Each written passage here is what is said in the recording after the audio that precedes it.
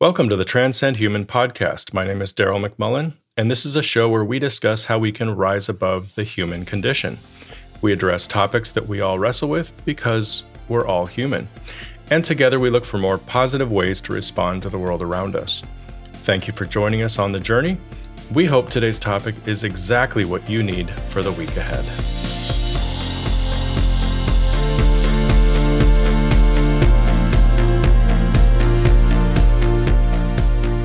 Good morning, everybody. Welcome back to the podcast. Can you believe it is already May 3rd, 2021? You know, you look back and you think 2020 was just a blur. I mean, it was such a crazy, chaotic period of time with so many changes and so many crazy things going on that I think we all just looked at 2021 as the savior of something or in some way. Like, as long as we can get to 2021, everything's going to be fine. And on some level, it is. I mean, the pandemic is slowly working itself through, with vaccinations and just it running its course. I think, it seems to be on the way out. Although you hear about the variants, and then that, just brings up a whole new can of worms. I think in India right now, they're suffering tremendously. Partly because they don't have the infrastructure, they have this new variant, and they just don't have the level of vaccinations that the rest of the world is trying to get out. And that's where we're at, 2021. We're quite a ways in, but we're still dealing with 2020 problems. In terms of school and kids, I mean, it's just going to play itself out, right? The rest of the year, it's going to be the same for us. I don't know how it'll be for you. I know that a lot of younger kids, elementary kids, have started going back to school full time. But if your kids are in high school, college, I mean, it's pretty much just going to stay the way it is for the rest of the year. So we'll move into the summer, do the summer thing, and then hopefully in the fall, we'll get back to whatever normal is going to be for us for a while. So that's the intro. Let's go into our minute of transparency. I'm just going to call this Back in Our Day. So for those of you who have kids, have you ever watched your child do something and then just immediately compared it to the way that you would have done it back in your day? I mean, surely you can relate to that, right? This is where those funny stories come from. You know the ones. Back when I was a kid, I had to walk to school. It was 3 miles to school. I had to walk uphill both ways, and there was often 2 feet of snow on the ground. Oh, and I had to carry my book bag, which weighed close to 60 pounds. Unfortunately, this is often our default mode of functioning. But just like the story suggests, we aren't really thinking clearly. I mean, you can't go uphill both ways, right? Not possible. So why do we say things like that then? Aside from it being funny and the fact that every parent has used that story with their kids at some point, right? Well, I would suggest that we use stories like this all the time. And even if we're not trying to pass them off to our kids as the gospel truth, we're probably telling ourselves those stories in our heads. And why do we do that? Well, because we're trying to make sense of something that either we can't understand or we don't want to remember. So let's look at both of those realities. First, things we can't understand. So it's hard to admit this, but we were not raised like our kids were raised, right? It's just not apples to apples. In fact, it's not even apples to oranges. They're like mangoes or passion fruit or something exotic that costs an arm and a leg at Trader Joe's. I mean, the parenting styles were different. The cultures we grew up in were different. Education is different. Technology is different. Definitely different. And the pressure our kids are under is 10 times what we experienced. Because of this, we can't possibly understand what it is that they're going through. And we can't even make assumptions and correlations about their behavior based off the way we think we would have behaved at that age. Then throw in COVID and you have the perfect storm. Not only are they hard to understand because we've grown up different, but now they're forced to navigate a world under a blanket of fear and anxiety. Number 2, things we don't want to remember. So I don't know about you, but my memory is selective. It's partly on me, right? Choosing how I want to remember my past, but there's some biology there too.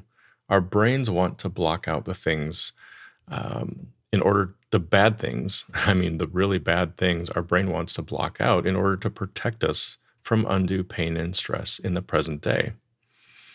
But those memories aren't gone. In fact, if you would just slow down for 2 minutes, stop what you're doing, and force yourself to think back, they'll start to take shape. And very quickly, you'll be reminded why you choose not to think about them, because these are things that you don't want to remember. They may be things that happened to you, they may be things that happened to friends or family members, possibly things you did to other people, but whatever they aren't good things. So why am I bringing this up? Well, let's just say that it's been fresh on my mind this week. So my wife and I were put in one of those no-win situations. And I say no-win because if you say yes to your child, you're basically opening the door to potential danger. If you say no, then your kids are mad at you, which we can handle. So that's really not the issue. The main issue for us is that we're in that awkward transition period. You know the one where you're starting to hand things off to your teenager, handing off responsibilities so that they can try new things, so they can fail, so they can learn how to handle things responsibly in the future. Otherwise, you're keeping the responsibility in a suitcase until they turn 18 and are ready to leave the house. And then you hand them the suitcase as they're walking out the door. And you're like, here's 100% responsibility. Go figure it out. This is literally one of the biggest mistakes parents can make raising their kids. So back to the story. This was the ask. I know it's late, but the crew wants to go out cruising for a while. Can we just go out and hang out for an hour or so? Now, this is a pretty regular ask, and we've said no on multiple occasions as we don't really know the kids, or maybe it's because we know too much about the kids. But this time we decided we couldn't say no forever, and so we let him go. In our heads, we just pictured them driving up and down Pacific Coast Highway, enjoying the ocean air, the breeze, etc., etc. And then came the phone call. Instead of driving up and down Pacific Coast Highway, they were actually in the canyon, and there had been an accident. As it turns out, there's this thing his friends like to do called driving the canyon, or more accurately, racing the canyon. Now, his friends have a variety of cars. They aren't exotic cars by any stretch, but they're fun, and they've been modified for speed, performance, blah, blah, blah, right? There are American muscle cars, pickup trucks, 4- and 2-seaters, convertibles, you name it. And the goal, apparently, is to see how fast you can get from point A to point B, with the winding canyon road in the middle somewhere. Needless to say, one of the cars, a Mazda Miata convertible, wound up crashing, flipping over, and taking out a telephone pole in the process. The 2 teenage boys inside were just caught in an upside-down convertible. Now, from what we understand, speed was a factor. Maybe 80 in a 35, maybe 100 in a 35, who knows? But apparently God had other things for these boys to accomplish in life, because the passenger literally got out of the car somehow and walked away. The driver remained pinned in the car until paramedics came, but at this point, from what we understand, both are doing well, considering. Now let's get back to the back in my day part of this whole story. So, as an adult, your immediate thoughts tend to be, how could you be so naive? See what happens when we let you go out with your group of friends? Surely you knew this was going to happen. And then you throw in this one. I just can't imagine I would have done that when I was your age. Wait, what? Did you really just say that? Even if it was just in your head? Let's think back honestly to what you did when you were his age. And then the truth comes flooding in. The truth that there were so many dangerous things that you did that you can't even remember them all. Things like this: sneaking out at night, breaking into buildings, shooting off illegal fireworks and being busted by the police, driving 130 miles an hour with a friend on I-94, and then getting pulled over by the Michigan State Police, who almost took us to jail for reckless endangerment.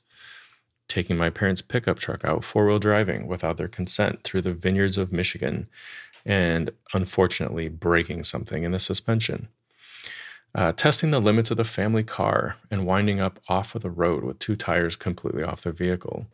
Seeing how fast my motorcycles could go. Apparently, one of them can go over 160 miles an hour. Who knew? And these are just things that popped into my head as I was writing. I'm really scared to see the list I could come up with if I really tried. All this to say, there are many things we choose not to remember, probably because we don't want to remember them. And in the heat of the moment, when your 16-year-old tells you he was racing in the canyon and one of the cars flipped over and his friends were almost killed, you really have two choices. First, you can lie to yourself and act like they are so different and that you would have never made those decisions. You would have made better ones. Or number two, you can be honest with yourself and admit that some of your behavior may have been even more dangerous. Needless to say, it was a difficult weekend. But I'm happy to say that everyone is okay, and it was a learning experience for all of us. Now, I'd love to say that this dovetails perfectly into our topic for today, but it doesn't at all. It was simply top of mind since it had just happened, and it's what we've been dealing with for the past few days.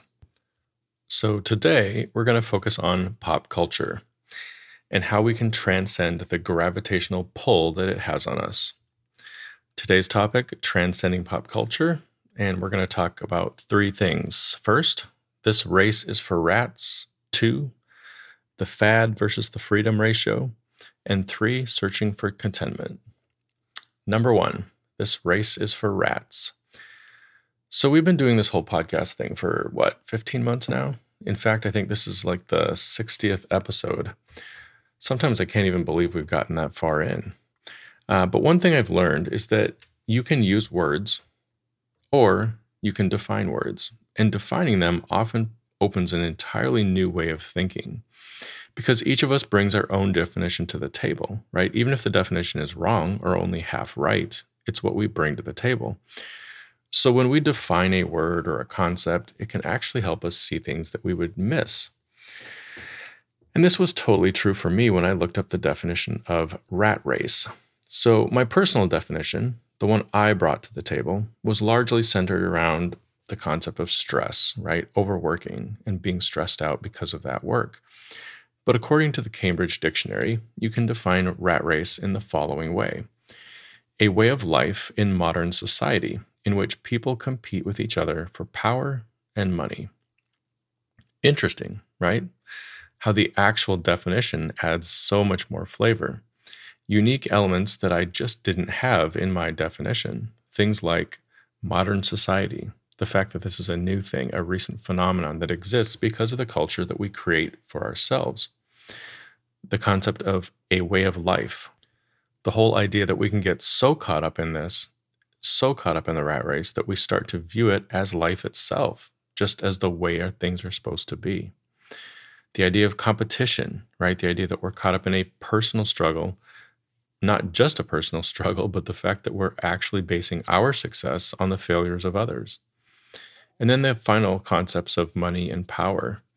The idea that the thing that we're really after is fame and fortune, getting more, having more, being more than others. Crazy, right? I mean, that was a whole lot more detail than I had in my personal definition, which was just focused on being stressed out from working too hard. So this is the definition that I want us to keep in the back of our minds during this episode. As we discuss pop culture, I want to think of it through the lens of the rat race and to get comfortable with the fact that pop culture just might be an element of the rat race, right? Maybe it's a subliminal little thing that happens on some level, or maybe it's a blatant thing that's very easy to recognize. But either way, pop culture may not be the simple, fun, trendy thing that it appears to be. So let's jump in and define pop culture.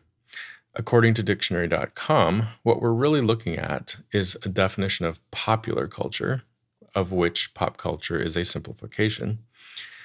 And the definition goes like this: cultural activities or commercial products reflecting, suited to, or aimed at the tastes of the general masses of people.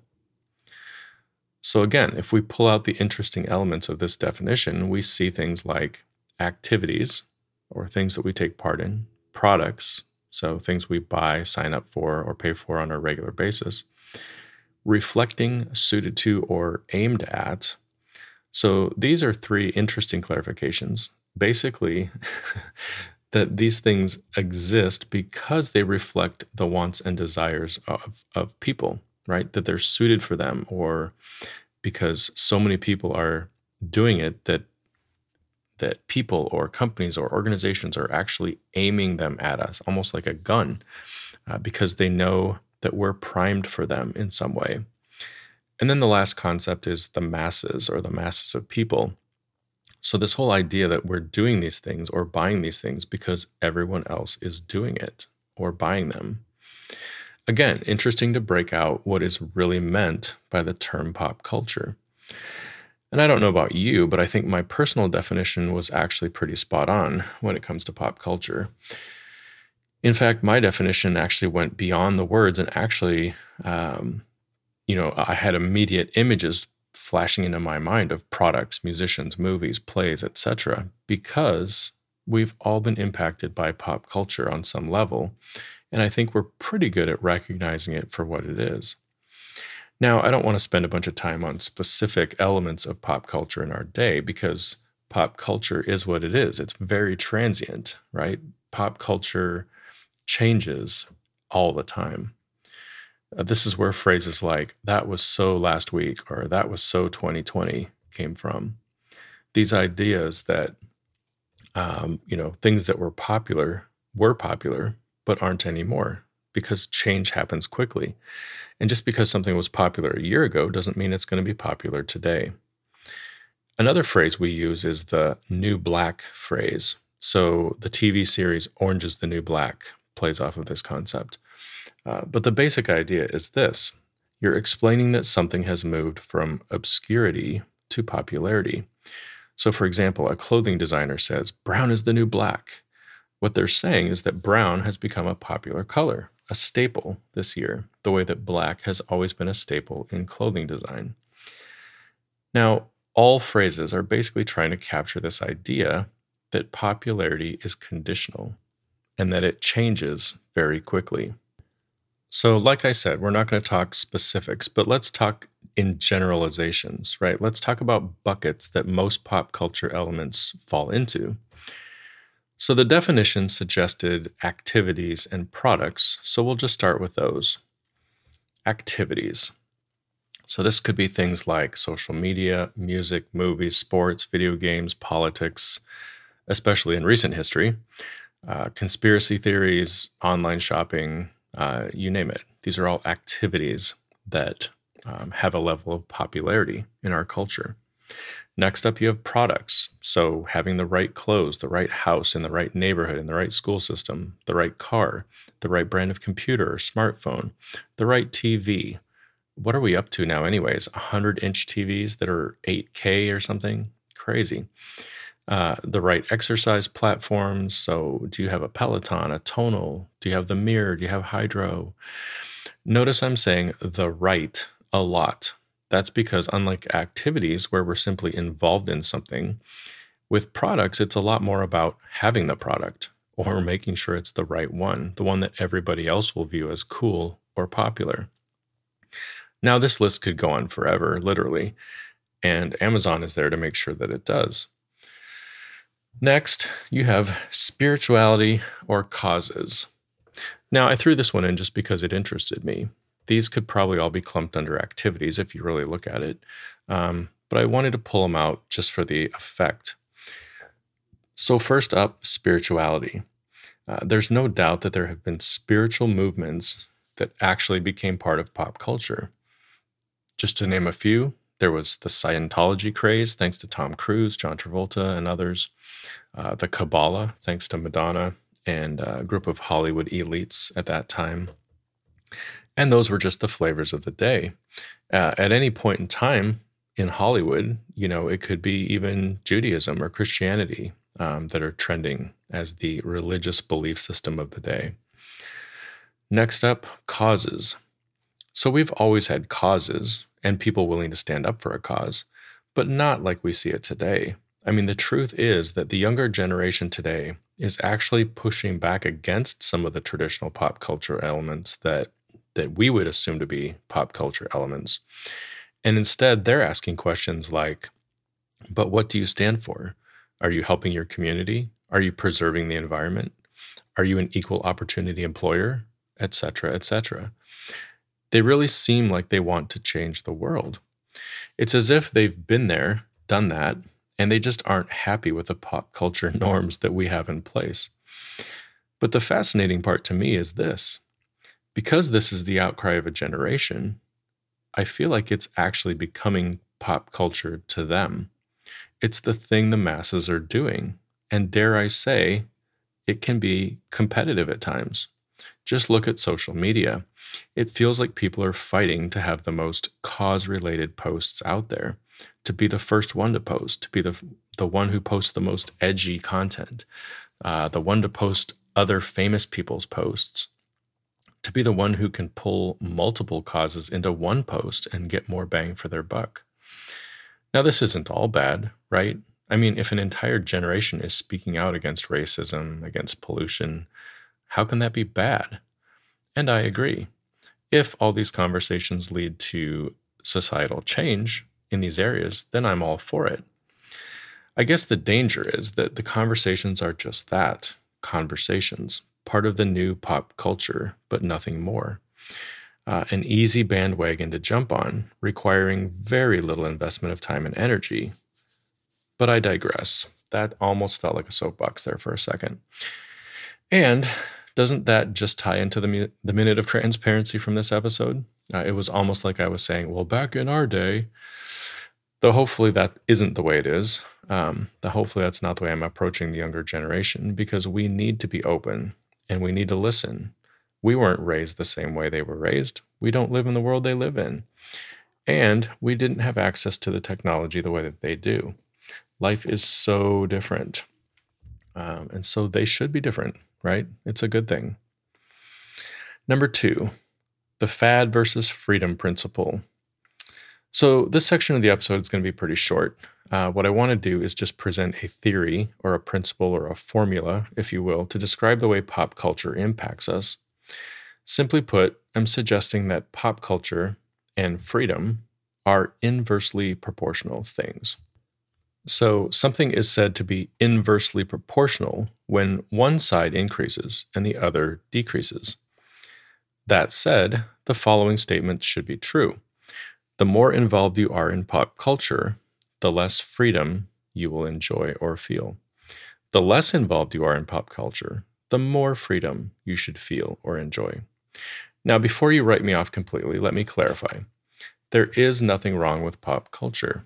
I'm not suggesting that we all become Amish, remove electricity from our lives, and experience amazing amounts of freedom, though that would be a pretty interesting study to be part of. But remember how we started this episode, right? We talked about the rat race and how pop culture plays a significant role in the racing around that we do. And that's really the filter that I'm asking you to look through. Now, it's obvious that we're all involved with pop culture on some level, right? We live with pop culture. It walks down our street. It drives by our house. It goes to our schools. It works with us at the office. It wants to be friends with us. It enters our house through mail, email, television, radio. If you're connected to the internet, you are in a relationship with pop culture, whether you like it or not. That said, it's still up to us how involved we want to be. And that's really where the formula comes in. So let me illustrate with 2 stories. First, pretend you're a high school student. And if you are one, just look at your life right now. I'm going to assume a few things. You're searching for independence. You're trying to figure out who you are. This leads to posturing, right? Having to look a certain way, act a certain way, wear the right clothes, listen to the right music, be seen in the right places with the right people. There's typically a level of fear or anxiety because of this situation. A lot of time and energy is put into studying pop culture at this age because you need to understand it in order to navigate it with your peers. And there's a level of sadness and depression that can set in when you feel left out or you feel like you can't measure up to what the popular view is in your group or in your school or, just in the culture that's around you. Second, pretend you're a 50-year-old like me. And if you are, I feel your pain and I apologize now. But it is what it is. Now, I'm not going to assume anything here because I am 50. So I'm simply going to explain my situation because I'm living in it. Now, I'm not searching for independence. I know who I am. I've given up on posturing. I still like nice things. I still have my favorite things, but I no longer have them in order to be accepted or feel accepted or fit in any way. I don't live in fear or anxiety. I've stopped making sure that I know everything going on in the world. I scroll Instagram, but haven't made the transition to TikTok, for example. I know, so old school, right? And what I'm finding is that most of my sadness and depression comes as a byproduct of being too connected to technology and not connecting enough with the real world around me. Now I know these are two very stereotypical illustrations, right? Results may vary. There are numerous scenarios in high school, and there are kids who are impacted differently than I described. Likewise, not every 50-year-old will report the same life experience that I am reporting. And that's fine, but this doesn't change the fact that the formula is still valid. So I threw out two very stereotypical scenarios because I want you to see it from the freedom perspective. I think you would agree that the high school student described is living in slavery on some level, right? Hopelessly chained to a system that is not their friend. Pop culture changes day by day, and trying to pin your identity on it is just painful. In my situation, there is a level of freedom, or at least a higher level of it, because I've backed off of pop culture, backed off the train, and found value and meaning in other things. And that's really the theory in the nutshell. The less you're caught up in pop culture, the greater the freedom you will experience. Let me say that again. The formula in a nutshell is the less you are caught up in pop culture, the greater the freedom you will experience. Now, don't get me wrong. I still struggle with it, right? Just not at the same level that I used to. And looking back, I can see the formula play out pretty well. As a teenager, I did feel trapped at times, and freedom was kind of an illusion. At 50, I feel a much higher level of freedom, and I'm feeling less trapped by the culture around me. But the funny thing is this, I can see it ebb and flow based on my behavior.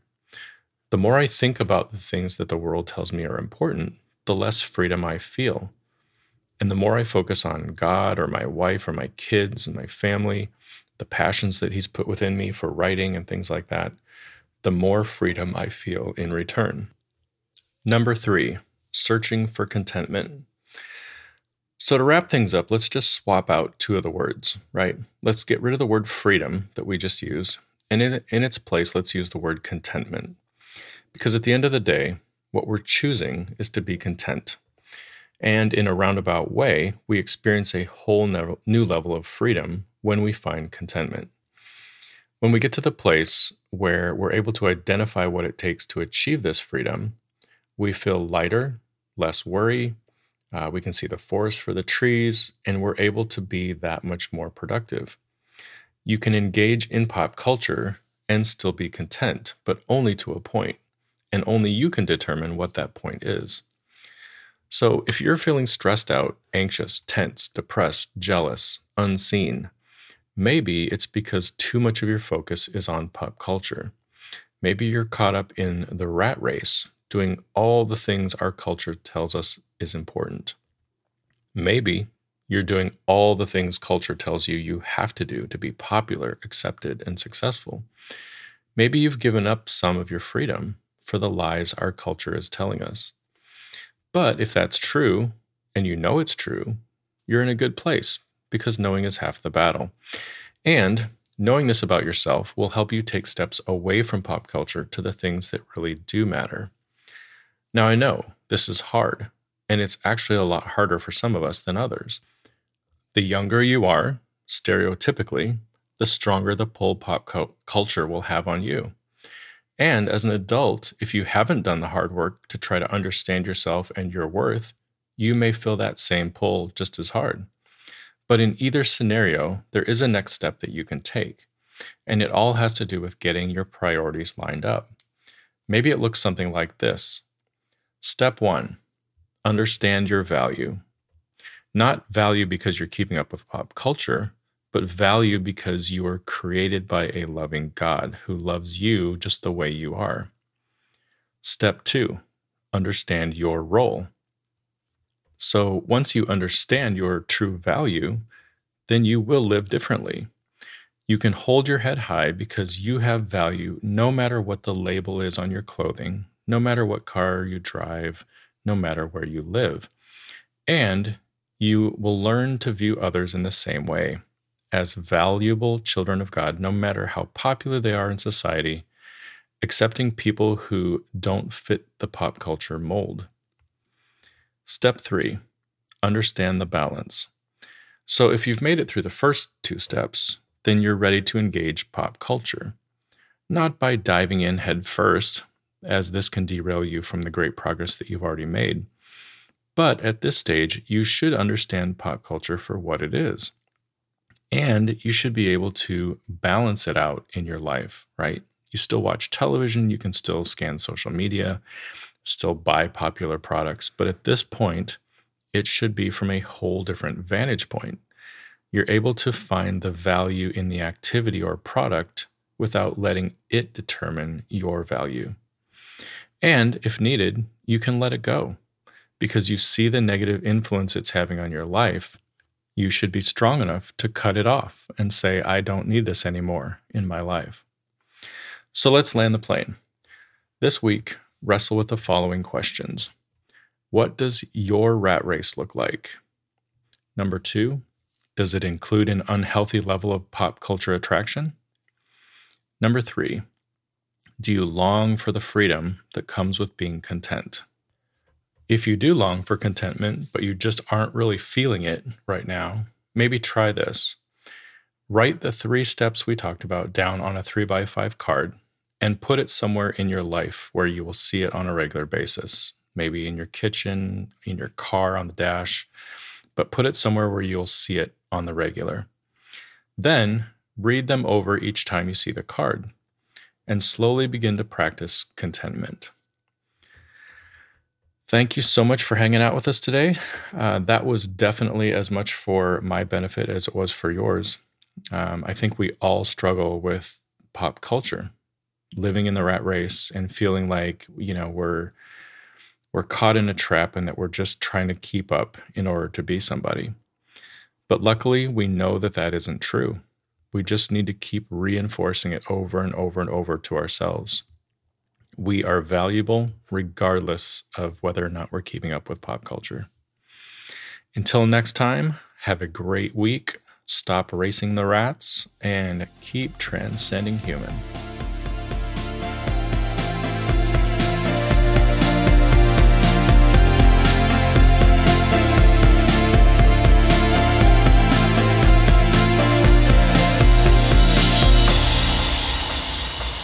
We hope you've enjoyed listening to this episode of the Transcend Human podcast. For more information, you can go to transcendhuman.com, where you'll find additional content as well as ways to contact us and links to our social media channels. Thanks again for subscribing to the show, and we'll see you again real soon.